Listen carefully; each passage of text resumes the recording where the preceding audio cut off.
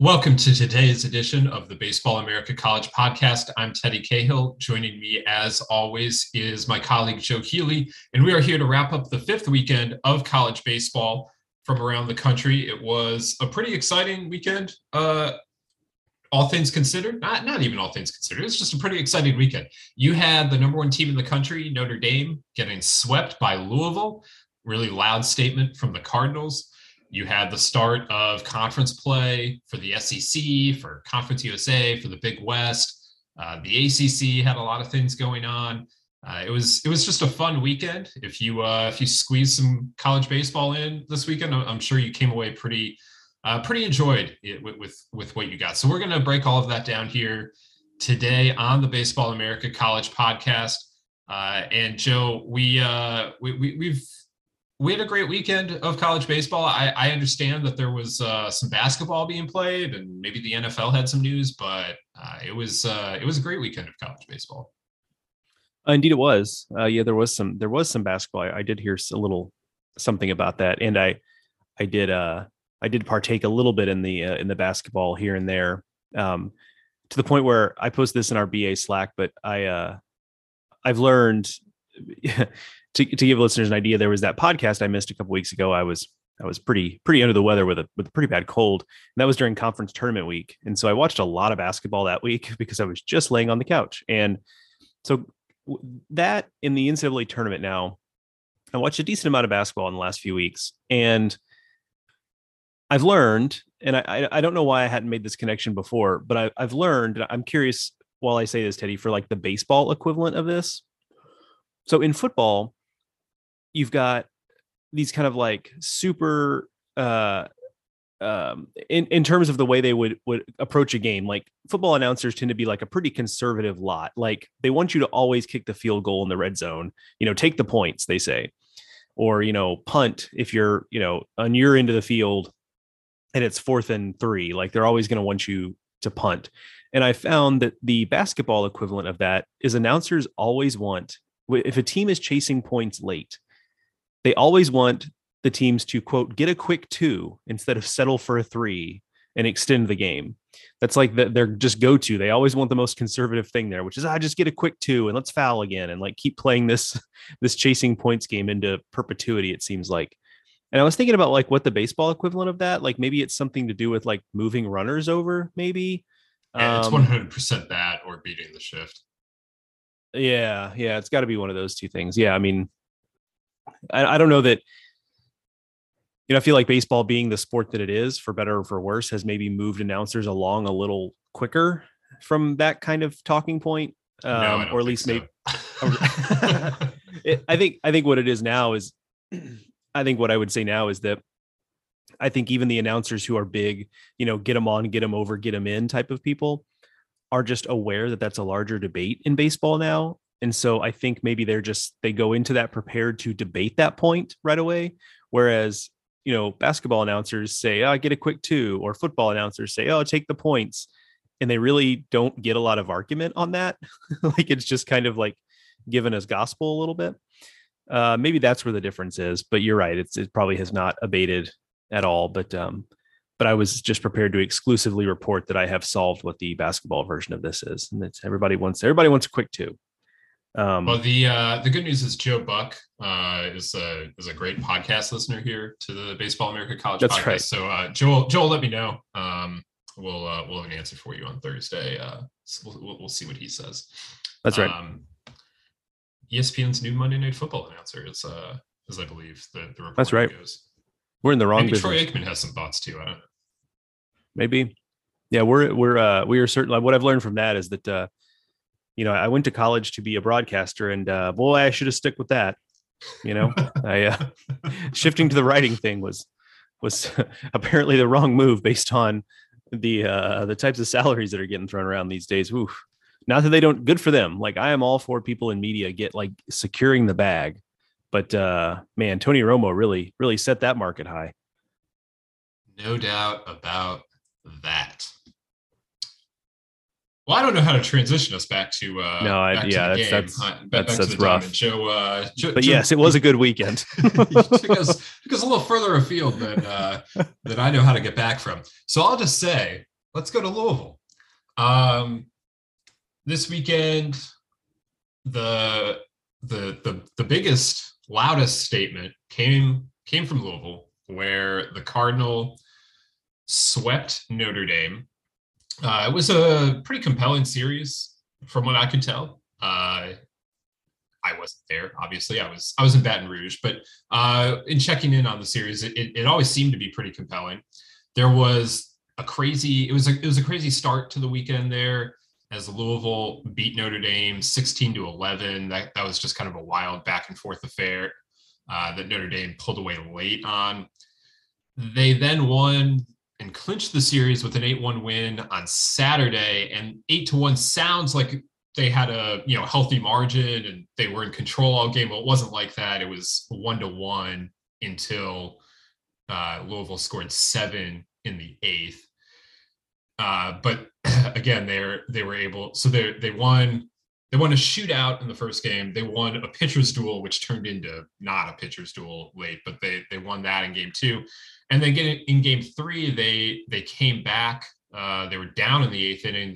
They get a 3-run homer in the 8th inning with 2 outs to go on to a 7-5 win, get a sweep, and what a start to ACC play for Louisville as they sweep the Irish. And their offense had been really good going into this weekend. They ranked 3rd in the country in scoring.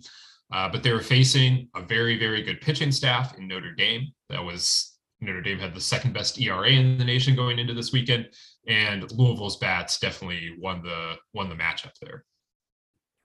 Yeah, no doubt about that at this point. They really did the thing to Notre Dame that we were kind of waiting on a team to do to Notre Dame last year, and just never happened, I guess, until the Super Regional against the future, what turned out to be national champions. But we kind of, with the way Notre Dame pitched last year, where they were using really 6 guys and it was mostly pitch to contact guys. And we kind of just kept looking around like, is anybody going to do anything against them? And they just really never did. And this was the type of weekend that I always, last year, and to Notre Dame's credit, didn't happen, but I always kind of assumed would happen and never did. And this year, pretty early in the season, we've had that kind of weekend, even though Notre Dame's pitching staff is, I think, better this year than it was last year on the whole, because they do have some different looks this year. And Louisville really just was able to punish their pitching. And to your point, the middle game, for example, John Michael Bertrand was pretty solid and they got to the bullpen, but on the whole, they really had a field day with Notre Dame's pitching. And I think, the Louisville is well on its way to making me just dead wrong. I said that after I saw them in Tampa, I was like, I'm just not convinced that this offense is like an Omaha level offense. And that was, it's so far that has been their worst weekend. So, I guess I just saw it at a bad time. And, in hindsight also, UConn's pitching staff, really good. So I guess there may be some reasons for that, but they are on the way to kind of making me be wrong there. This lineup has been really, really good. It was really good over the weekend. They hit over 300 as a team on the weekend. Took advantage of some free passes issued by Notre Dame pitching. What I was right about from the start, though, is I've always said that I wasn't sure this lineup's high end was, an Omaha lineup. But from the beginning, it has been clear that this is a lineup that's going to do a lot of different things pretty well. And I think you do still see that, where they've got some power, but they've also got some guys who are dynamic and in typical Louisville fashion are going to run the bases and make things happen on the bases. And they've got some interchangeable pieces. So I think I've always liked that from the start, but being this type of offense was not necessarily something that I saw early. Additionally, I would say that I think just as big a development, excuse me, just as big a development over the weekend was, the pitching performance of Jared Poland. We've talked a lot coming into the season about what can we expect on the Louisville pitching staff. After last year, we learned that we couldn't expect anything from the Louisville pitching staff because it was so up and down, but they've been fairly solid. It feels like that's firming up, and to have Jared Poland, a guy who has had an extremely up and down career, I think that's to put it mildly, to do what he did with the 7 shutout innings and 10 strikeouts, I think is a huge step for this pitching staff as they continue to try to figure out exactly who they are. it's a pitching staff that if the offense continues to hit like this, they're not going to have to be excellent. They're just going to have to be pretty good. And over the weekend, they were pretty good and showed signs of in spots being excellent. Yeah, the offense is definitely multiple, as they would say in football. I mean, you have Christian Knapsick, who's their leading hitter, and he's hitting 427 and has 11 stolen bases. And Louisville under Dan McDonnell wants to run, wants to be aggressive, wants to force the issue on the bases. And with Knapsick at the having the kind of on base success that he is, like that's definitely happening with him. And they've got some other guys with speed, but then they also have good power in there. Ben Metziger is up to 9 homers. He homered this weekend. Cam Masterman has 6, and Dalton Rushing has 5. They've just got a lot of different ways they can beat you. And Dan McDonnell at the end of the weekend wasn't thrilled with the way that they ran the bases even. So I know that you're always going to be looking for ways to improve, but he takes that very personally, because that's kind of like his area of the offense that he works with. But having scored all the runs that they scored this weekend, he's still looking at it and like, well, maybe we could have had more. So yeah, you mentioned Poland. He was outstanding. Michael Prosecki has been really good, establishing himself as a closer, which has always been a hallmark of a great Louisville pitching staff, is that they have a lockdown guy at the back end. Prosecki has 6 saves this season. It seems like he's really settling into that role. So you have to be very impressed with the way Louisville played to go out and get this sweep. And to your point, Joe, like they didn't play that great on opening weekend. They know that, and sometimes that happens to Louisville. They are a northern team pretty generally, and they always go out and play on the road, and you just never know how that weekend's going to go. But they went back home after opening weekend, got right kind of out of the spotlight, because they weren't ranked in opening or in the preseason, because the way the opening weekend went, nobody was really paying that much attention to Louisville on a national basis. And they got right against teams that nobody was going to be paying attention to them for playing. It was Dartmouth and Akron the first 2 weeks back home, and but they used that to build the momentum. Then they beat TCU and they beat Michigan, and they built into the start of ACC play, and they come out and they're ready to go, and they they go out and they beat the reigning ACC champs. I mean, it was really well done, the kind of growth that Louisville has seen over the last month. Yeah, I mean, I think this also is a type of series where, because I think, you and I clearly, and, we still have Notre Dame ranked 11th, I mean, just outside the top 10, ahead of Louisville pointedly, right? So we still think a lot of Notre Dame. So I think for Louisville, I think this is the type of series that can really change the trajectory of what they're capable of. Now, obviously, that's not going to be determined by us. That's going to be determined by them, and how many games they win. But in terms of perception, like I really do think this changes from, I don't think we were thinking, especially now to the first weekend of the season, even going into the series. I think you and I probably, if you'd have really pinned us down and forced us to guess what Louisville is, I think we would have said, well, this is probably a 2 seed in a regional, like not really sure they can host. But even if we were to be doubters at this point, and we're not, based on what we've seen, but even if we were doubters at this point, you'd have to say, well, I mean, just based on them winning all the games we should expect them to win in the ACC, having swept Notre Dame is just a real resume changer. So it's still early to be doing that hardcore analysis like that, but there's no denying that it really does kind of change the trajectory of what they're capable of from an ACC record standpoint and from a resume building standpoint. Before we move on to the Notre Dame side of this, I will say, as good as Notre Dame played this weekend, I mentioned Dan McDonnell, pointed out that he felt like they could have run the bases a bit better. I'll also say Louisville can tighten up its defense. They made 5 errors on the weekend. They're fielding 963 this year. Like that's rather unlike Louisville as well. If they can tighten that, they'll be in a better spot. Louisville's also played just 1 true road game this year. So we'll see how they handle going on the road, because this is a team that always plays really well at Jim Patterson Stadium. And, I'm curious to see what it looks like in true road settings. We'll see a true road setting this week as they go to BC. But there will be tougher road tests down the line, and I'll just be curious about that. But right now, they're looking outstanding, and while they still have some things that they want to work on, so does literally every team in the country. And Louisville has to be happy right now, sitting at 16-4 following that weekend. Okay, Joe. So from the Notre Dame standpoint, this was a pretty significant setback. They had been flying into the weekend at 12-1.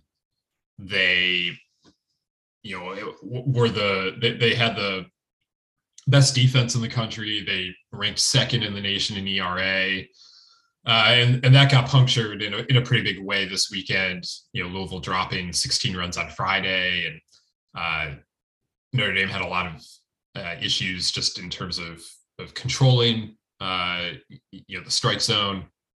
They walked far too many batters this weekend. That's part of the reason why Louisville was able to pile up the runs that they piled up. But as bad as this looks, it also was a situation where Notre Dame had a chance to win at least two of these three games. They had a chance to come back against Louisville on Friday, but they were down 7 going into the 7th inning, I think it was. So that one would have been tough. But they're tied at 1 in the 8th on Saturday, and Louisville gets a great play from third baseman Ben Metzinger to keep the game tied, and then Louisville flips it in the bottom of the 8th. If Notre Dame maybe gets that run to push ahead, how does that change the dynamic of the last couple innings of that game? And then they're winning the game on Sunday in the 8th inning, and Louisville doesn't go quietly, and they go on to win the game. So it was one of those series where, it was a sweep, but you could easily have imagined the result being much different. It just wasn't. And, Notre Dame now has to go and figure out why Louisville got the big hits, got the clutch plays, and they didn't. Yeah, I'm with you in that I think there's a charitable interpretation of this series that says that, Notre Dame was really, getting a couple of outs away from having this be a different outcome, and in the finale, that just not giving up a 3-run home run to Isaac Humphrey late, you get him out instead of allowing that, and it's a different ball game. And that was a 2-out homer too. Yeah. So, you just, there are just one or two plays that really changed the entire trajectory of that series. And that's obviously that's the loser's lament, right? It's like, well, we were so close, because like we could do this in any number of games, but I do think it rings true here. There's a reason why we didn't really hammer Notre Dame here. History being a part of it too, right? This is a team that we had a lot of belief in coming into the season, but I find it interesting that from a narrative perspective, which I hate to use that phrase, in narrative perspective, but it just sounds so smarmy. But I do think it is interesting that for this Notre Dame team, this is, I think, the big speed bump they hit last year was just in the super regionals. Then your season is over, right? That's just the finality of that. But this is really, over the last 2 years, the first time, and you could even throw 2020 in there, even though it was obviously a very short season. This is really kind of, in terms of adversity in season, like this is really the first opportunity, unless I'm just missing an obvious example from last year. This is really the first time we're going to get to see Notre Dame and this group really deal with in-season adversity in the form of wins and losses. That's not to say it was always easy necessarily, because we don't know what goes inside those four walls, but they've just never, the last 2 years, haven't had a series like this, and we haven't seen how they bounce back and what they do about it. And I just find that endlessly fascinating, because it's a test for a team that we know pretty well at this point, because it is largely the same group of guys. This is something we've not really seen them had to deal with. No, under Link Jarrett, Notre Dame has not. This hasn't happened. They lost a series last year to Florida State. It was their only series loss. They didn't lose a series in 2020. Obviously, very brief season, but that didn't happen. So this is only the third time, if you count supers, that Link Jarrett has lost a series at Notre Dame, and it's the first time that they've been swept. And last year when they lost to Florida State, Notre Dame was already pretty secure at the top of the ACC. I don't remember precisely what the standings said at the time, but they were in first place when that series started last year, and I'm pretty sure they were still in first place even after the Noles won that series. This is a different deal, and Notre Dame has a chance this weekend. They go home. They haven't really been home much yet. They've played one home game so far this season, and they go home this week for 5 games. But Tuesday, the weekend series, and then the following midweek game is a home game. They got to get right this week against Northwestern and Virginia Tech. If they do that, if they just take advantage of the chance to play a home weekend for the first time all season, I think this doesn't have to be anything more than a speed bump for Notre Dame, but they can't let it linger. They can't let Louisville beat them twice, as they say, and all the rest of that. But they clearly have some things that got exposed this weekend to work on, and we'll just have to see what the Irish do going forward with all of that. Okay, so with Notre Dame losing, that means there's a new number 1 team, the Baseball America Top 25 for the second week in a row. Ole Miss moves up to number 1. Ole Miss this weekend opened SEC play with a series win at Auburn. The Rebs are 15-4 overall. They go on the road, win that series at Auburn. It was a kind of weird offensive series. Ole Miss won blowouts on Thursday and Saturday, bookending an Auburn blowout win of their own. In the middle game, it was just one of those series down there on the plains. But Ole Miss gets it done. They win 13-6 and 15-2. The loss was a 19-5 loss. And in some ways, that is who Ole Miss is right now. They're a super offensive team. Have to love the lineup. Still working through some things on the mound. I don't know. We've talked about Ole Miss before. This weekend was kind of everything that Ole Miss has been this year. They get it done thanks to a really good team offensive performance. If you look at the Ole Miss stat sheet, it's no one guy is really having an amazingly standout season. They're just like 8 or 9 guys having really, really strong seasons to this point.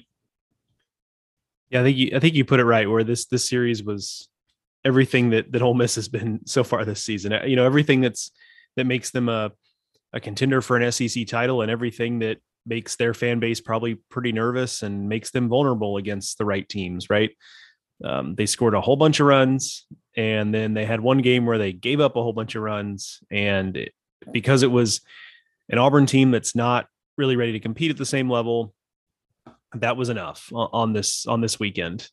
Them being number 1 strikes me as the type of situation where, they earned being number 1 because they continue to win series, and also because we thought a lot of them coming into the season. So they started the season ranked high.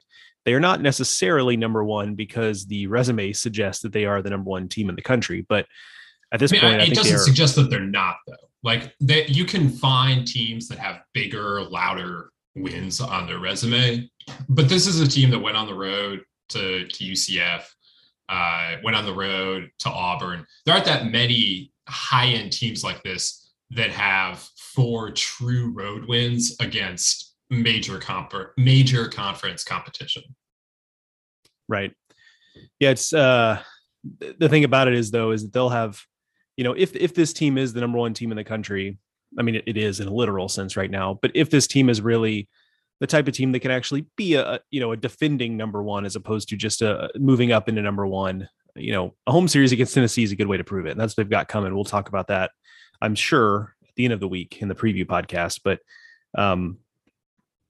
a team that will have its opportunities to prove what what it is and isn't. And so far they've just done enough. And so that offense continues to roll, even though it hasn't been easy. They've once again dealt with injuries, but they're kind of getting, they're getting some performances from some guys that maybe they weren't necessarily banking on. And when you and I had Mike Bianco on the podcast over the offseason back in the fall, one of the good problems to have situations that he had is, we've probably got guys that we would love to get, there are guys we'd love to get at bats that I just don't know that we're going to be able to get at bats for. And a couple of the guys that he mentioned were, Kemp Alderman and Reagan Burford. Alderman, I think he thought of as more as somebody who was penciled in somewhere, but Burford was a guy that he seemed like he was already lamenting the fact that it just may not be in the cards for him to get a lot of at bats. And lo and behold, those two guys have been right in the middle of it for them. So a lot of depth, and that really plays in the SEC, where you're going to get a little bit beat up and guys are going to go through slumps. And so they're really set up well from that standpoint. The pitching obviously is more of an open question and feels like the kind of thing that they're just going to be tinkering with until basically right up until the end of the season. Yeah. And it should be surprising that Ole Miss is trying to figure some things out on the mound. They lost Doug Nikhazy, Gunnar Hoagland, and Taylor Broadway from last year's team. So that's your top two starters and your closer, all of whom pitched at an All-American level. They all three would have been All-Americans if Hoagland had stayed healthy. He was a first-round draft pick. Those guys are all gone. They are still trying to figure out how the pieces fit together. They got a really nice start from Jack Doherty in the finale on Saturday, making just his second start of the year. He was the best starter. His start was the best start that Ole Miss got on the weekend. They got enough from the bullpen. You're starting to see the pieces they want to use in the bullpen. Now they just need either a couple more bullpen pieces or John Gaddis and Derek Diamond, who were the first two starters of the series who didn't make it, through the fourth inning. They need more length from those guys, or again, just more bullpen arms to step up. Either one would be fully acceptable. However you get to the 27 outs, there are many ways to do it. Obviously, they just have to find the right formula. And to this point, they've been able to do it. I just eventually know that they're going to have to, the pitching staff is going to have to pick up the offense. Hasn't happened yet, really, but that day is coming, certainly, and it'll be very interesting to see how Ole Miss handles it when it does. But this is just the second time in program history that Ole Miss is ranked number one in the Baseball America Top 25. Last year, it happened coming out of opening weekend, and it only lasted 1 week because they lost a home series to UCF. Like Joe mentioned, they have a home series against Tennessee this weekend, a streaking Tennessee club, very impressive Tennessee club. So we'll see what Ole Miss can do with the number one ranking this year in what looks to be maybe the best series that we've had to this point in this college baseball season. Yeah, I think that's right. I think, this is we've had plenty of interesting, surprising, illuminating results already this season. And yet it feels like we, to some degree, there was some stuff, I guess, opening weekend, but I think specifically like the Oklahoma State Vanderbilt series, which now feels like it happened just ages ago because of everything that's happened since. But it feels like it took us getting into conference play for most everybody at this point, and getting a series like this to really to give us that kind of marquee series still feels like, I guess what I'm saying is, it still feels like, and perhaps Ole Miss and Tennessee is going to give us that. We're still waiting on like our first kind of heavyweight fight weekend series. And I think it probably just took getting into conference play for that to happen, because those series, I guess, take on a little bit of a different shape. But it does feel like maybe we are in for that this weekend, because I've kind of felt a little bit, and this is an ethereal thing. It's not really something you can necessarily, quantify. That's the word I'm looking for there. But it does feel like we've gotten to this point of the season, and we're still kind of waiting on that kind of series that really captivates us in the way that this one might this weekend. All right, we'll We'll talk more about SEC opening weekend. Hopefully we learned a lot this weekend, I feel like, and we'll get into all of that here in a second. But first, check this out. We're driven by the search for better. But when it comes to hiring, the best way to search for a candidate isn't to search at all. Don't search, match with Indeed. If you need to hire, you need Indeed. Indeed is your matching and hiring platform with over 350 million global monthly visitors, according to Indeed data, and a matching engine that helps you find quality candidates fast. Ditch the busy work. Use Indeed for scheduling, screening, and messaging so you can connect with candidates faster. And Indeed doesn't just help you hire faster. 93% of employers agree Indeed delivers the highest quality matches compared to other job sites, according to a recent Indeed survey. What I love about using Indeed is how it does a lot of that organizational work for me. I can sort through candidates. I can respond to them. I can schedule interviews all through Indeed. Leveraging over 140 million qualifications and preferences every day, Indeed's matching engine is constantly learning from your preferences. So the more you use Indeed, the better it gets. Join more than 3.5 million businesses, including Baseball America, that use Indeed to hire great talent fast. And listeners of the show will get a $75 sponsored job credit to get your jobs more visibility at Indeed.com/BaseballAmerica. Just go to Indeed.com/BaseballAmerica right now and support our show by saying that you heard about Indeed on this podcast. That's Indeed.com/BaseballAmerica. Terms and conditions apply. Need to hire? You need Indeed.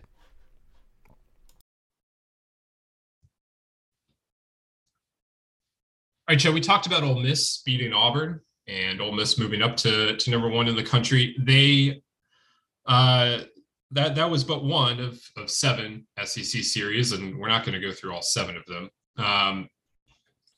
But there were, with the start of conference play, there were lessons to be learned here in SEC play. And for me, the lesson number one that we learned not only this weekend, but this weekend helped drive the point home, I think, is that the SEC West came into the season with 4 teams ranked in the top 10. You had Ole Miss, Arkansas, Mississippi State, and LSU all in the top 10. As it stands now, Ole Miss is the number 1 team in the country, and Arkansas is sitting at number 6. Those 2 teams have done what they were expected to do. Mississippi State is unranked. LSU is unranked right now. No other team from the SEC West is in the top 25, let alone in the top 10. It's Ole Miss and Arkansas, and that's it. The SEC West last year spent all but 1 week holding the number 1 spot in the Baseball America top 25. And, it's not there now. It's just a very different spot than we thought the SEC West was going to be at this point in the year. Yeah, I think that's right, to put it simply. There's just kind of with that group, what strikes me is just a real dearth of complete teams. I mean, we just got done talking about Ole Miss as number 1, sure, but like there are definitely still questions there, right? I think Arkansas is pretty similar, although I was heartened from an Arkansas standpoint to see what Jackson Wiggins did over the weekend. It seemed like they really just kind of swept, and I didn't end up watching really much of that series for this reason. Like, it just feels like they were very businesslike in sweeping Kentucky. They didn't really mess around. There wasn't a whole lot of drama there. And Kentucky's good enough that if you're not really prepared to do that, Kentucky could give you problems. And so I thought that was impressive. But I think that the theme here is kind of that these are just, I don't know that in that bunch we talked about that there's a complete team right now in that bunch. And some of that is not necessarily their fault, right? If Mississippi State had a healthy, now they have obviously offensive issues as well, but we came into the season, I think, thinking that had a chance to be maybe the most well-rounded team of this bunch. Maybe they certainly didn't have the best offense of the bunch, did Mississippi State, but the combination of a good enough offense and a pitching staff led by Landon Sims gave them the opportunity to be kind of a unit that was without a weakness, even if their strengths weren't as strong as some others. Now that obviously has not come to pass due to injuries, primarily with Landon Sims, and the offense hasn't been as good as we anticipated, perhaps. But to me, it just stands out as a division that doesn't really have a complete team yet. And, you start looking at other like the other side of the SEC and compare that to a Tennessee team that we also had questions about on the mound. But as we briefly alluded to in the podcast previewing the weekend, like those freshman pitchers, man, like they're really coming on strong for Tennessee. And perhaps that's a team that's a little more well-rounded than we thought. Vanderbilt also kind of quietly, they took care of business with Missouri, and they haven't played anybody since Oklahoma State to start the season. And they lost that series, but like, don't look now, but like Carter Holton's numbers as a freshman are incredible for Vanderbilt. And that offense is pretty dynamic as well and can beat you in a lot of different ways. And so you compare the two divisions right now, and right now it looks like the East has a couple of teams. Oh, and by the way, that's to say nothing of Florida, which after a series loss to Liberty to begin the season has been pretty solid. The East is looking like it has the teams that are a little more complete than the West right now. The West is kind of fun, just because you never know what to expect out there. And the offenses sure do put up a lot of runs. But it just does seem to be lacking in those teams that you really feel comfortable with defining as fully formed units. To me, it's not even so much that they're not complete teams, because who is a complete team in the country at this point? I don't know how many complete teams there are out there. Like Tennessee's been good to this point, and we'll definitely talk about the Vols more. And but like there just aren't that many of those teams. It's just that like this division that we expect to be the best in college baseball this year, and was the best last year, just has not lived up to that. And there are various reasons for why that's been the case. But I mean, you're looking at a Mississippi State team that already has 3 series losses. We're 5 weeks into the year. They have 3 series losses.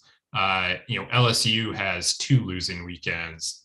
A&M has 2 losing weekends. Auburn has 2 losing weekends. Alabama has 2 losing weekends, albeit against Texas and Florida. This is just where the division is, and these teams have all gotten here in unique ways. But it is just very interesting that we are here, that Ole Miss and Arkansas look like they're going to be fine and look to be very solid teams that can make it all the way to Omaha. But the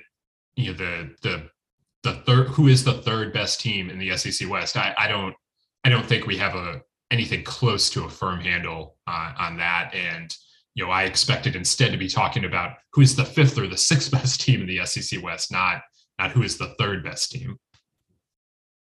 Yeah, it's the other thing to remind SEC West fans who might be gripping a little bit about the early results of the season is that don't forget because you're in the SEC, all of your big picture goals are still very much attainable, because let's not forget that going 16-14 in the SEC is sometimes good enough to host. And, once you're hosting, you're kind of on the fast track. And so there's always a couple of teams that we get to the midpoint of SEC play and we're just convinced that, this team just probably isn't that good this year. And they kind of back their way into hosting, and they kind of end up, being right on the doorstep of some of their big picture goals they might have come into the season with. So one of the fascinating things that I find about the SEC is just that the season takes on this really, how to describe it, this really warped shape where you're really never too far from being right back in the thick of things in terms of the national conversation. You're also like never more than 2 or 3 weeks from being buried at the bottom of the standings, because there's really no such thing as, we talk in some conferences about, their schedule is really front loaded, or their schedule is really back loaded. That exists to some degree in the SEC.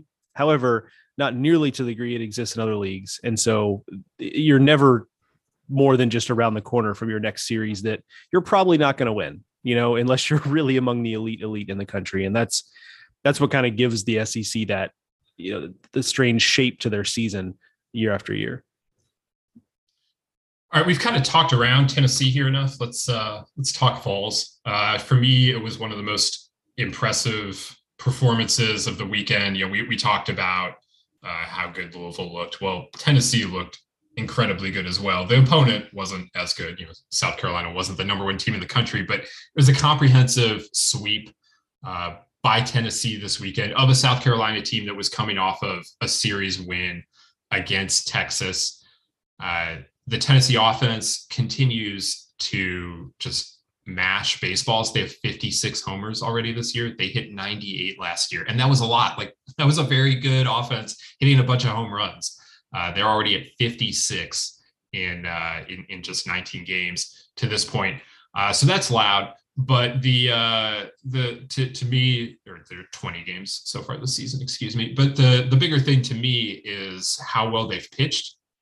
Last season, they had an ace in Chad Dallas, who was a top 5 round pick. They had a relief ace in Sean Hunley, who was an All-American caliber reliever.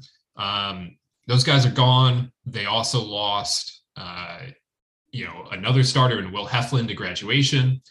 They came into this season expecting to have Blade Tidwell fronting the rotation. He has yet to pitch this year because of injury. So what they have returning is some key relievers, and those guys like Kirby Connell, Camden Sewell, and Redmond Walsh. They've done what you expect them to do. But what Tennessee has been able to do while turning over the rotation and throwing 2 freshmen in the rotation and a third pitcher in Chase Dollander, who transferred in from Georgia Southern. He's a sophomore. So they're throwing out 2 freshmen and a sophomore, none of whom have SEC experience. What they did this weekend was phenomenal. They finished the weekend with a 1-hitter in a 10-0 win. The Vols this weekend held the Gamecocks to 5 runs on 11 hits. It was a superb weekend on the mound. And that to me is what most impressed me about this weekend for Tennessee. Yeah, I think that's right. When I saw Chase Burns and Drew Beam in Houston at that tournament there, they both threw the ball really well, and you kind of, with really talented freshmen, I guess I'll put it this way, really talented freshmen, they'll flash like that, right? And you just kind of wonder, am I seeing, just the flash, or is this something that is going to be a theme as the season goes on? And a few starts does not a season make, but it seems like that duo is really leaning towards it being the latter, and that these guys are just ready for this in a way that, Blade Tidwell was more or less ready for last year. I mean, he faded a little bit down the stretch because he threw almost 100 innings as a freshman. And that, by the way, will be something to watch with these 2 guys is, are they really going to be able to run through the finish line, or will we see them taper off a little bit as not only the book gets out on them, but also they're just going to have an innings load greater than really anything they've had before to this point. So that will be obviously a factor to watch, but that really, the emergence of those 2 guys, in addition to the pieces that we knew they were going to have, you mentioned the bullpen guys. And you had a pretty good feeling about Chase Dollander because he was pretty good at Georgia Southern last year. Those were relative certainties, but those 2 guys I think have really changed the way you can think about this Tennessee team, because the offense is great. That's absolutely true. I wrote about that after leaving Houston, but the pitching staff has held its own, to say the absolute very least. And this is a team that could beat you on the mound as well. And I don't think that was something I thought there were nights when Tennessee could beat you on the mound. Probably on a Friday night, right, when they use their top bullpen guys and whoever we thought it was going to be Tidwell, but maybe Dollander starts on Fridays, and you just think, okay, those are the games they're going to win, and the rest of the weekend they're going to have to beat you off offensively, and that hasn't necessarily come to pass with this team. I think it looks like a really well-rounded team. They'll continue to have week after week tests here, but so far it's a group that's just passed everything they've faced with flying colors. Tennessee also, I think, has gotten some stink for their schedule early in the season. Yeah, they played Iona, and look, I didn't say anything positive about them playing Iona. And they played Rhode Island, and those 2 teams to this point are combined 2-30. They were both winless for up until this weekend. I think Rhode Island won some games this weekend, but yeah, so they have those 2 things on the schedule. But this is also a team that went to Texas to play in the Shriners College Classic. They played 3 Big 12 teams, including at the time number 1 Texas. They now have played South Carolina, and they played a Georgia Southern team that's 13-7 and is expected to compete in the Sun Belt. It's not a bad schedule. Like it's not a murderer's row, but you can't just write off what Tennessee is doing right now as a result of their schedule. They had two weekends that against teams that have really, really struggled out of the gate. But the rest of the schedule has been pretty solid. And any lingering concerns about what Tennessee is or isn't are going to be resolved over the next 2 weeks.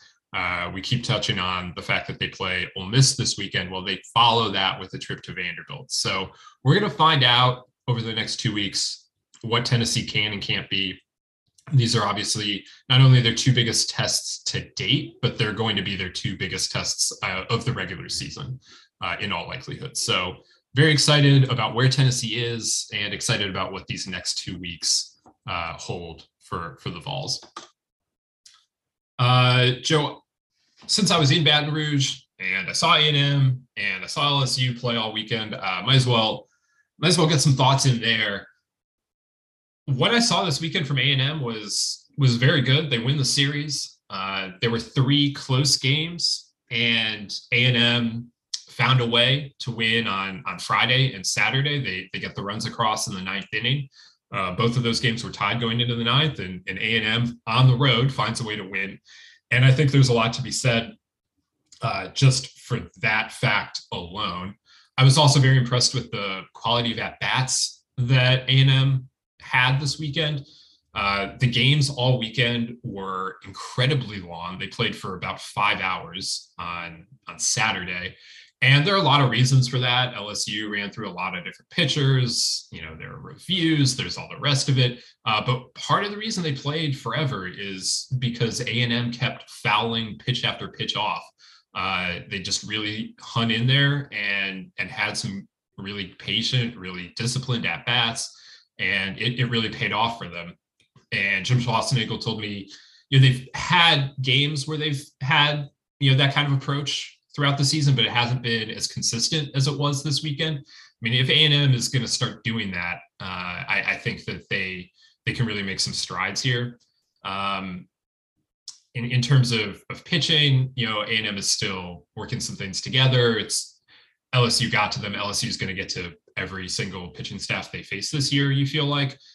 So I wouldn't worry too terribly much about that. I would mostly just focus on the fact that A&M went on the road, first true road test of the year. They go on the road, they win a series. That's a big weekend for the Aggies. And then on the flip side, LSU did not play well at all this weekend, and yet they were in a position to win all 3 of these games. They got it done on Sunday. They pushed the go-ahead run across in the 8th inning. They were tied going into the 9th, both on Friday and Saturday, and Saturday required a big comeback for them to do it. But there were 3 close games. LSU didn't get it done at home, and that's tough. But I think considering how poorly LSU played, they had 2 errors in every game this weekend, and they're fielding 951 on the season. That's a big talking point right now around LSU, but they walked 18 batters in the series. They were out hit on the weekend. Considering all of that, the fact that they were in position in the 9th inning in all 3 games to win, I think says a lot about where the ceiling for this team is if they're able to correct some of these issues in the pitching and defense. And time will tell how much they're able to correct the issues. Some of them, like Jay Johnson said after the game, there's no free agency. The team is the team right now. And that's true. But they also, I feel like, they're going to, LSU is going to go, Johnson said they're going back to the drawing board in terms of pitching. And what they're going to come up with ultimately, I think, is something that is not reliant on traditional starters, because LSU right now doesn't have guys that they can run out there for 6-7 innings. So they're going to come up with something. And I would like to think that I will give them the chance. I think it can work, whatever it is they come up with, that they can find a way to put their guys in a position to be successful. And then defensively, I mean, it's probably never going to, this team this year is not going to become a pitching and defense team. And frankly, no LSU team under Jay Johnson is going to be pitching and defense centric, but this team specifically is absolutely not going to. But that doesn't mean that they have to field 950 all season long. So I think they can get better there and probably will get better. Where they go over the next 2 months is going to be fascinating to watch. But if they just make some moderate improvements, considering what they can be offensively, how quickly they can strike, how they can score runs in bunches, they don't need anything more than moderate improvements to become a real problem team for whoever draws LSU in a regional. Yeah, I think that's all true. I mean, I think they're defensively, I just think they're kind of stuck. Like they just are going to have to get better with the guys they have defensively. Because I'm not sure that you really want to move Jordan Thompson at a shortstop, right? And like he's 9 errors on the year. Like he's been one of the guys who has struggled the most defensively. And we obviously know that Jacob Berry doesn't really have necessarily a natural landing spot. So like I just think that the guys they have are the guys they have, and they're just going to have to try to make it work with that unit. So it does feel like, for better or worse, they are kind of stuck with what they have from a defensive alignment standpoint. On the mound, I do think that's interesting. Well, first of all, going back to the drawing board on the mound and not using traditional starters means that my condolences to the sizable LSU beat. Make sure you have a comfortable seat in the press box. Maybe bring like an extra cushion, back support. They tried traditional starters this week, and they played like a total of 13 hours of baseball this weekend. So whatever it is, it doesn't just going to be worse. Yeah, I mean, it's just a team that, like, I mentioned this after the Minute Maid tournament. I was like, I think this is just a team that's going to play a bunch of 4-hour games, because their games in Houston were slow too. And like, I am saying that as a bad thing. Like, as an observer, it is not fun. And by the way, like, the coaches would rather not play that long either. Like, in a perfect world, they're not choosing it necessarily, but if it's what you have to do, it's what you have to do. Right. So, and I do think they're on the mound. Like, I think there have been some bright spots, with, Eric Raiselman has pitched well, and Samuel Dutton, I think, has pitched well. And you've got really guys who are just, you can bank on, like Devin Fontenot and Trent Vintmeyer, who have been just really solid throughout their entire careers. I do think there is a core there you can kind of piece around, but I will be fascinated to see what kind of comes of this unit, because I came out of seeing them, and I guess I'm curious for your thoughts as well. That just who on this pitching staff, if you were put in charge, if you were Jason Kelly, like, who would you be looking to as these are the core pieces of something we're going to put back together as a pitching staff? Because I just wasn't sure. There's some good stuff on this staff, right? Got Ty Floyd, for example, great raw stuff. Eric Raiselman at his best and healthy, great stuff. But who on this staff is someone who you look at as somebody who can go out in the SEC and really get outs on a consistent basis night after night? I was less sure about that when I saw them in Houston. I mean, my question is, who has swing and miss pitches on this staff? I know they exist, but we didn't see them this weekend particularly. And some of that's A&M's approach. They were determined to fight off anything. But again, part of the reason they played so long is that A&M was refusing to be put away. And that is something, whoever those pitchers are, like whoever has the best slider and whoever has the fastballs that can miss bats, like those are the guys that need to get highlighted. And, we'll see what they come up with here, whether it's piggybacks, whether they're trying to open it, whatever it is. I mean, maybe they do look at it and they just wind up with traditional starters. I don't think that's going to be the answer, because it sure wasn't the answer this weekend. But it will be very interesting to see what they come up with this weekend in Florida. And oh yeah, by the way, LSU has to go to Florida this weekend. So whatever they're dealing with, they're going to have to deal with it against a really tough team on the road. And losing this weekend was far from optimal for a number of reasons, but I think the biggest reason is that you lost a home series against the team that finished last, or second to last, whatever A&M was last year in the SEC West. And the way the West is this year, we talked about it. It doesn't look like a gauntlet right now, but you still can't be missing opportunities in home series because you got to get these wins somewhere. And in the SEC, it's just not easy to do that. We talked earlier about Louisville, just real quick. Their series series sweep of Notre Dame really kind of changes the trajectory there. I think a similar thing of A&M. They've got Auburn at home, then they go on the road to take on Alabama, then they've got Kentucky at home the next 3 weekends. Those are, I mean, if they can do this to LSU and Baton Rouge, like they can win all of those series. So this is an opportunity for A&M to really kind of make some hay and put themselves in a position where they have their wind at their back when they get to the difficult portion of their SEC schedule, because that is coming. But it's not really necessarily coming these 3 weekends on the spectrum of SEC series. Now, those 3 teams are also looking at A&M and saying, like, yes, they did this against LSU, but that's a team that we feel like we can win a series against. So maybe they're more toss-ups, but if A&M is going to be a regional team, I think they're going to make their hay these next 3 weekends. Yeah, I think that's a good point. And I don't think that, you can, if you're an A&M fan, you should not be penciling in 4 straight series wins to open SEC play. First of all, it usually doesn't work like that. Second of all, yes, like those teams are also looking at A&M. But this specific week, they go home, or they go to Rice on Tuesday, and then they go home to Auburn. This is a real chance to build on what momentum you built at Baton Rouge this week. A&M has to have a good week.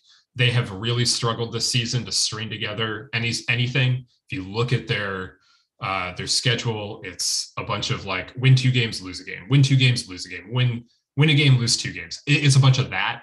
They can't do that this week. They really need to go out and get 3 wins this week and get something rolling here as we start to edge towards April.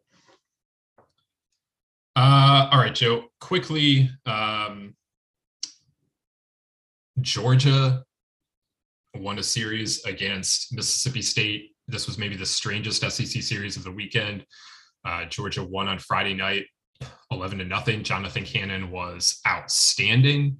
Then the 2 teams played a 13-12 game on Saturday, which Georgia won. And then Mississippi State won 20-3 on Sunday. I don't know what to make of that. Quickly, what do you make of that? Well, it's a great question. I think that it shows, I think that the biggest thing I took from it is that Georgia is capable of winning ugly, because I was less sure of that coming into the weekend. And I think in the SEC, unless you're, Vanderbilt the last 2 years, or, just one of these teams that really runs the gauntlet in the SEC and puts up a gaudy record. Like, for the most part, you're going to have weekends in the SEC where you have to win ugly. And I wasn't sure that Georgia had necessarily had that in them. Like, could they win games when Jonathan Cannon pitched really well? Absolutely. Can they win games 4-2 when things go right? Sure. But them winning that middle game of that series ugly the way they did showed me that they're kind of capable of winning that kind of slugfest and taking some haymakers and returning them, to use that metaphor. That's a skill. I think, well, first of all, I think that is a skill. It's also something I wasn't quite sure Georgia had in its arsenal. So the idea that they do, I think, makes me feel a little more optimistic about their ability to really fight through the SEC schedule. And it's kind of what I said leading into the weekend, where, first of all, if Mississippi State has any sort of like high-end ceiling left, I think we might see it this weekend against a team like Georgia that I thought was just kind of a really nice, above average SEC team. We obviously did not see that, although Mississippi State did blow them out on the Sunday game, like you mentioned. But then on the flip side, I mentioned that, if for Georgia, this is really an opportunity to kind of do something they haven't always done, which is, win a series against a team like this that feels like it's maybe in a similar position in the SEC, in a similar place in the pecking order, even though one team is ranked and one's not. And they did that. So I'm with you in that I don't, because of the ugliness of it and because of just the general wonkiness of it, where you have a blowout on either end and then a slugfest in the middle, I never really know what to do with those kinds of series. And oh, by the way, it felt like we had a few of those this weekend. Shout out Wake and Georgia Tech. I think Miami and Clemson was the same way. I never know exactly what to do with that. But I will just say that I liked seeing Georgia able to win a game in that way. I wouldn't have necessarily bet on that coming into the series. Let's head out west. The series is still in progress because they started on Saturday, playing Saturday to Monday. It are Arizona and Stanford, but we already have, we know who wins the series because Arizona went out and won the first two games in Tucson. They won 3-2 on Saturday night. That game had a crazy finish with Mac Bingham throwing out the potential tying runner at the plate to end the game in the ninth inning. And then on Sunday, Arizona comes back, wins the series with a 5-run comeback in the eighth inning to go ahead and claim the victory, kind of stunning Stanford there in heartbreaking fashion the last couple of days. Big series win for Arizona. A really tough series loss for Stanford, which has now lost its first two Pac-12 series of the season. Stanford really needs a win here on Monday. If they, if they could get out of town at 2-4, that just is going to feel a whole lot different than 1-5. But really entertaining series to this point. Fantastic finishes in both games, and Arizona comes out with a really big series win. Stanford's going to pay me to stop. Well, they're going to pay me to just stay glued to their games, because in both of these games, I was watching it. Stanford had a lead late, and because they were taking a lead into the late innings, I kind of started to drift towards other games. This was especially true yesterday, where, Stanford gets a run in the seventh and then 2 runs in the eighth. The runs in the eighth on home runs for Carter Graham and Braden Montgomery, and it's 5-1. And I'm like, okay, I'm going to flip to something like another Pac-12 game, because at that point it was later in the afternoon. And then, of course, I was shocked to see that Arizona ended up winning that game, just because it felt pretty over at 5-1, right? The night before was a little different because it was only 2-0. But even then I was flipping between things, and was surprised. I missed the full Arizona comeback there. So Stanford's going to, I can be bought, Stanford, by the way, to just sit there and watch all your games without flipping back and forth. But if you're Stanford, you have to be demoralized that they did the thing that we thought they needed to do, right? Alex Williams was awesome in the first game of the series on Saturday with his 7 innings, and they, Susac got on base but didn't have any hits, and they held Arizona's lineup to 6 hits, and 2 of those 6 came from their 9-hitter. So okay, that's, not ideal, but it's, you're not letting their best guys beat you. And then even the next day, Quinn Matthews was pretty good, was pretty solid when you consider how good the Arizona offense is. I mean, he got into the 8th inning really well. The line doesn't look amazing because the comeback started against Quinn Matthews, but he got into the 8th inning with a 4-run lead. Yeah. So they did everything we asked them to do, and it just didn't matter. Arizona just had comebacks in the bag. And sometimes that happens, but so if you're Stanford, it's one of those classic, you feel pretty good because you were right in both games. You were winning both games. Depending on your definition of it, it seemed like they had those 2 games wrapped up. But on the other hand, you didn't win them. And now to your point, it really does feel like they need a win on Monday. Because they're 9-7 right now. Yeah. Yeah. I mean, and the resume, really at this point, they beat Arkansas in the Round Rock tournament. And, that's, we had a little bit of a debate about where to put them, obviously from losing the series, but also just from what are they hanging their hat on at this point? So it's another team that we really believe in the talent, but the results just aren't necessarily there. From an Arizona perspective, you talked about with Georgia not knowing if they could win ugly. I think this was big, learning that Arizona could win some low scoring, close games. And it seems like Arizona's starting to find its core on the mound. TJ Nichols was really, really good in game 1, held Stanford to 2 runs on 8 hits and 8 innings. Garrett Irvin delivered a quality start on Sunday. And I mean, that's kind of just what we expect Garrett Irvin to do. They found some guys in the bullpen.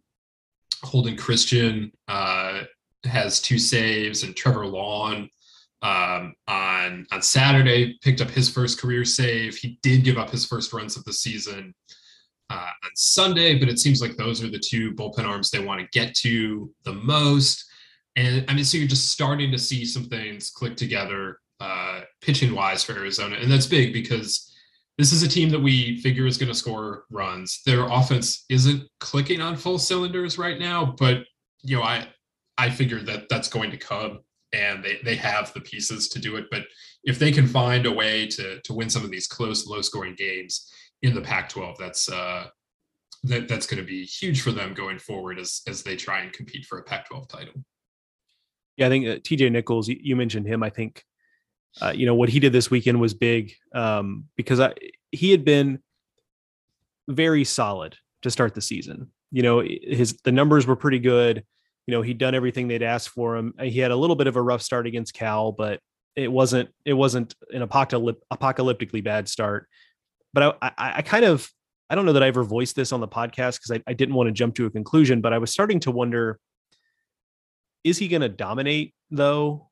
Like, is he just going to be pretty good and not dominate? Because there's a difference there. Like a pretty good starter, wins you a lot of Pac-12 games and has, a sub-3 ERA and, looks pretty good on the stat sheet, but then gets to a super regional or gets to Omaha and you realize very quickly that he's not on the level of some of the teams you're going to end up facing in those big games. But what he showed in his start against Stanford this week was a little more of that dominant side. He gets into the ninth inning, couldn't finish it, but 8 strikeouts. That's the most he's had other than a start against Milwaukee earlier. And obviously Stanford and Milwaukee are two very different teams. So I really thought he took a step forward in terms of showing that he's, took a step up from where he'd been earlier this season, because I was starting to wonder if, he was going to be good, not great this season. And I think he kicked the door ajar a little more to show that he could be great. Before we wrap this podcast up, let's go back to the ACC. Let's finish where we started. Closing the circle. We talked about Louisville and Notre Dame already. Some other intriguing results around the conference. Florida State won a series against North Carolina State. That was a very late affair. They played a doubleheader on Sunday because of some bad weather on Friday, and it took 17 innings, but Florida State finally did dispatch with the Wolfpack to win the series. Wake Forest went to Georgia Tech and won a series. They won 27-7 on Saturday, and they won on Friday behind a good start from Rhett Lauder before Georgia Tech won in a rout on Sunday. You had UNC going down Tobacco Road, down 15-501 actually, as it were, to beat Duke. And UVA keeps rolling offensively, and Miami goes to Clemson and wins a road series. Joe, from that, what did you like? What did you learn this weekend? I really was interested in Wake Forest winning that series over Georgia Tech the way they did. And I think you and I agonized quite a bit over leaving Wake Forest out of the top 25 because, it kind of came down to, do we bring in Miami? Do we bring in Wake Forest? We ultimately decided Miami's total body of work just a little bit better than what Wake Forest had. But I think you and I are kind of inclined to think that maybe Wake Forest is the better team of the two when it comes right down to it. When you combine this with how well they played Florida State to begin ACC play, it seems just incredibly clear that this is a team that is has already shown. Like, I was going to maybe caveat that a little bit. There's still a lot of season left. That is true. But I mean, they've already done more this year than they showed last year in terms of what they're capable of. And another test coming this weekend against Virginia. I'm looking forward to getting out to Winston-Salem for some of that series. That's another big one. If they can play well in that series, I mean, winning it would be great. But I mean, even just playing well in that series, I think would continue to prove that point. But to slug with Georgia Tech, I mean, that's impressive stuff. And I think on the flip side of that, Georgia Tech's pitching woes, it just makes me want to scream into a pillow. frankly, and you like smush your face into a pillow and just scream so nobody can hear it. Like, man, that offense is so good. And man, they really struggle to find a pitcher who can string together outs. Like, it's just such a struggle. And it's, you see the potential, how many games they could win if they even just had like an average pitching staff. And it's just such a, you can hear the frustration in my voice because it's just, there's just always this constant cycling through guys to try to find the guy who can get outs on a given day. And it just seems like they're never really quite sure who that ends up being. So the other thing I would say about, I think it says some good things about Miami. It tends to be this kind of team, but that was a road series win. That's big. It's typically a team that plays pretty well in Coral Gables, is a lot more inconsistent on the road. I guess maybe the jury is still out on Clemson to a greater degree than maybe we thought, but I think that's still a team we think is improved, and it's a road series and what's typically a pretty good environment in Clemson. I think that's a positive step forward for this Miami group, and maybe trying to do something they don't often do, which is be more consistent on the road. Yeah, I thought that was big that they did this on the road. They hadn't been on the road really to this point this year, and they went out and they handled it just fine at Clemson. The thing that stood out to me for Miami this weekend was the way they pitched, both for good and for bad. Carson Palmquist bounced back from a rough outing a week ago. He was really good on Friday night in the win. Carson Ligon has spent like the last 2 weeks in the rotation now, maybe it's 3 weeks, the last couple weeks in the rotation in any event, and he's been very good. And it seems like they found something in him, and Miami held the Tigers to 1 run on Saturday in that win. And then on Sunday, Clemson scored 20 runs. And this happened so many times this weekend that there's just this one weird outlier game in the series. Clemson scored 20 on Sunday. Mississippi State scored 20 on Sunday. Wake scored 27 on Saturday. Oregon State scored 20-something on Friday. UCLA scored 25 on Friday. And these teams didn't do anything close to that the rest of the weekend. So I don't know what got into college baseball this weekend. But specific to the Miami pitching staff on Sunday, they had Alex McFarland going on Sunday. Clemson started that offensive onslaught against him. Clemson also eventually got to Alejandro Rosario, who was Miami's opening day starter, but has since been taken out of the rotation. And so I don't know whether that's a one-off or whether that's something indicative of going forward for Miami that they really need to shore up. But the Miami pitching staff started the weekend so well and then got punched real hard on Sunday. And it just seems like they're still trying to find the right pieces there. So that's one thing I'm looking at with the Hurricanes moving forward. I don't want to give too short shrift to North Carolina because they kind of continue to impress. They're now inside the top 15, 17-3 overall. They're 5-1 in their first 6 ACC games. Duke and Pitt do not represent the best of the ACC at this point. However, that is pretty impressive to take care of them with such little drama. The offense continues to be more physical than they were last year. I think that's something that we latched onto pretty quickly this year is, hey, this does look like a different offense. And that's really with, by the way, Alberto Osuna hit some home runs, but he's sitting 250 and has a really high strikeout rate. And Mac Horvath is sitting 200. So even with those two guys, different varying degrees of struggling, they've really had a pretty good offensive attack, even without them. The freshman Vance Honeycutt, 8 home runs so far this season. That's pretty impressive. 14 stolen bases for him. He's just been so dynamic at that leadoff spot. And, the question now becomes is his floor is clearly very high for what he can do this season, but is the floor is like what Justice Thompson maybe was last year, where Justice Thompson got off to just an incredible start, tailed off as the season went on, but was still ultimately one of their better offensive pieces. That feels like the floor. That's a pretty doggone good floor. But this is a guy that is, already has his eye on, freshman All-American type stuff. That's the type of season he's already having. And it's just been a huge piece of turning this Carolina team from a team that like really was just stuck in neutral offensively for large stretches last year into a group that does feel like a dangerous unit overall. Alrighty.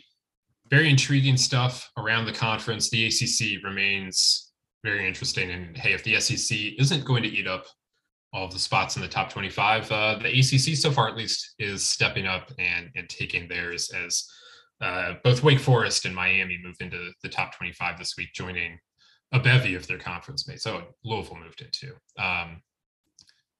Not Wake Forest, Louisville and Miami. It's been a long day. It's been a long weekend. Anyway, that's going to do it for us on the Baseball America College podcast, in part because I have a flight to catch soon, and in part because we got through what we needed to get through. You can check out plenty more over at baseballamerica.com. You got the full top 25 off the bat, all the usual stuff, wrapping up the weekend.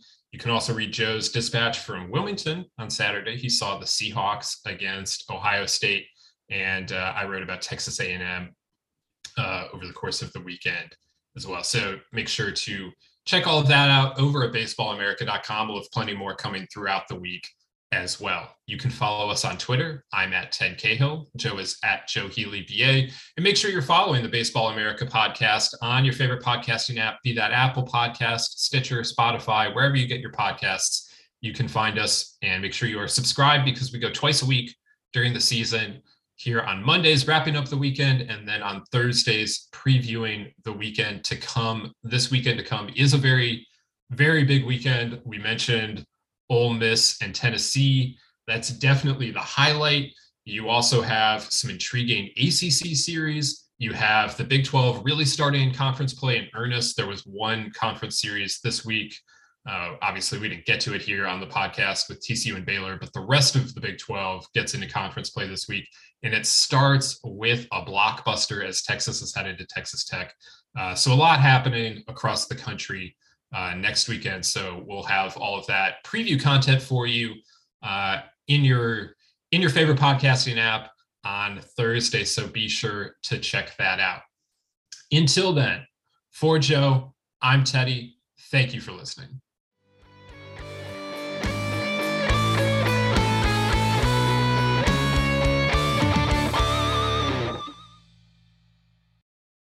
New year, new credit scores. Chime makes it easier to build credit by using your own money to make on-time payments with a secured Chime Credit Builder Visa credit card. Use it everywhere Visa credit cards are accepted. To apply, just open a Chime checking account with a qualifying direct deposit. There's no annual fee or credit check required when applying. Get started at chime.com/build. That's chime.com/build. The Chime Credit Builder Visa credit card is issued by the Bancorp Bank N.A. or Stride Bank N.A. members FDIC. Late payment may negatively impact your credit score. Results may vary.